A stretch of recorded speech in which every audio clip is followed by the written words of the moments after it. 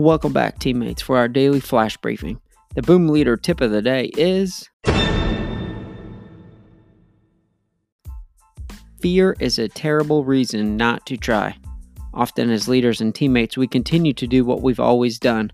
This even happens for us action-oriented boom leaders at times because it's easier.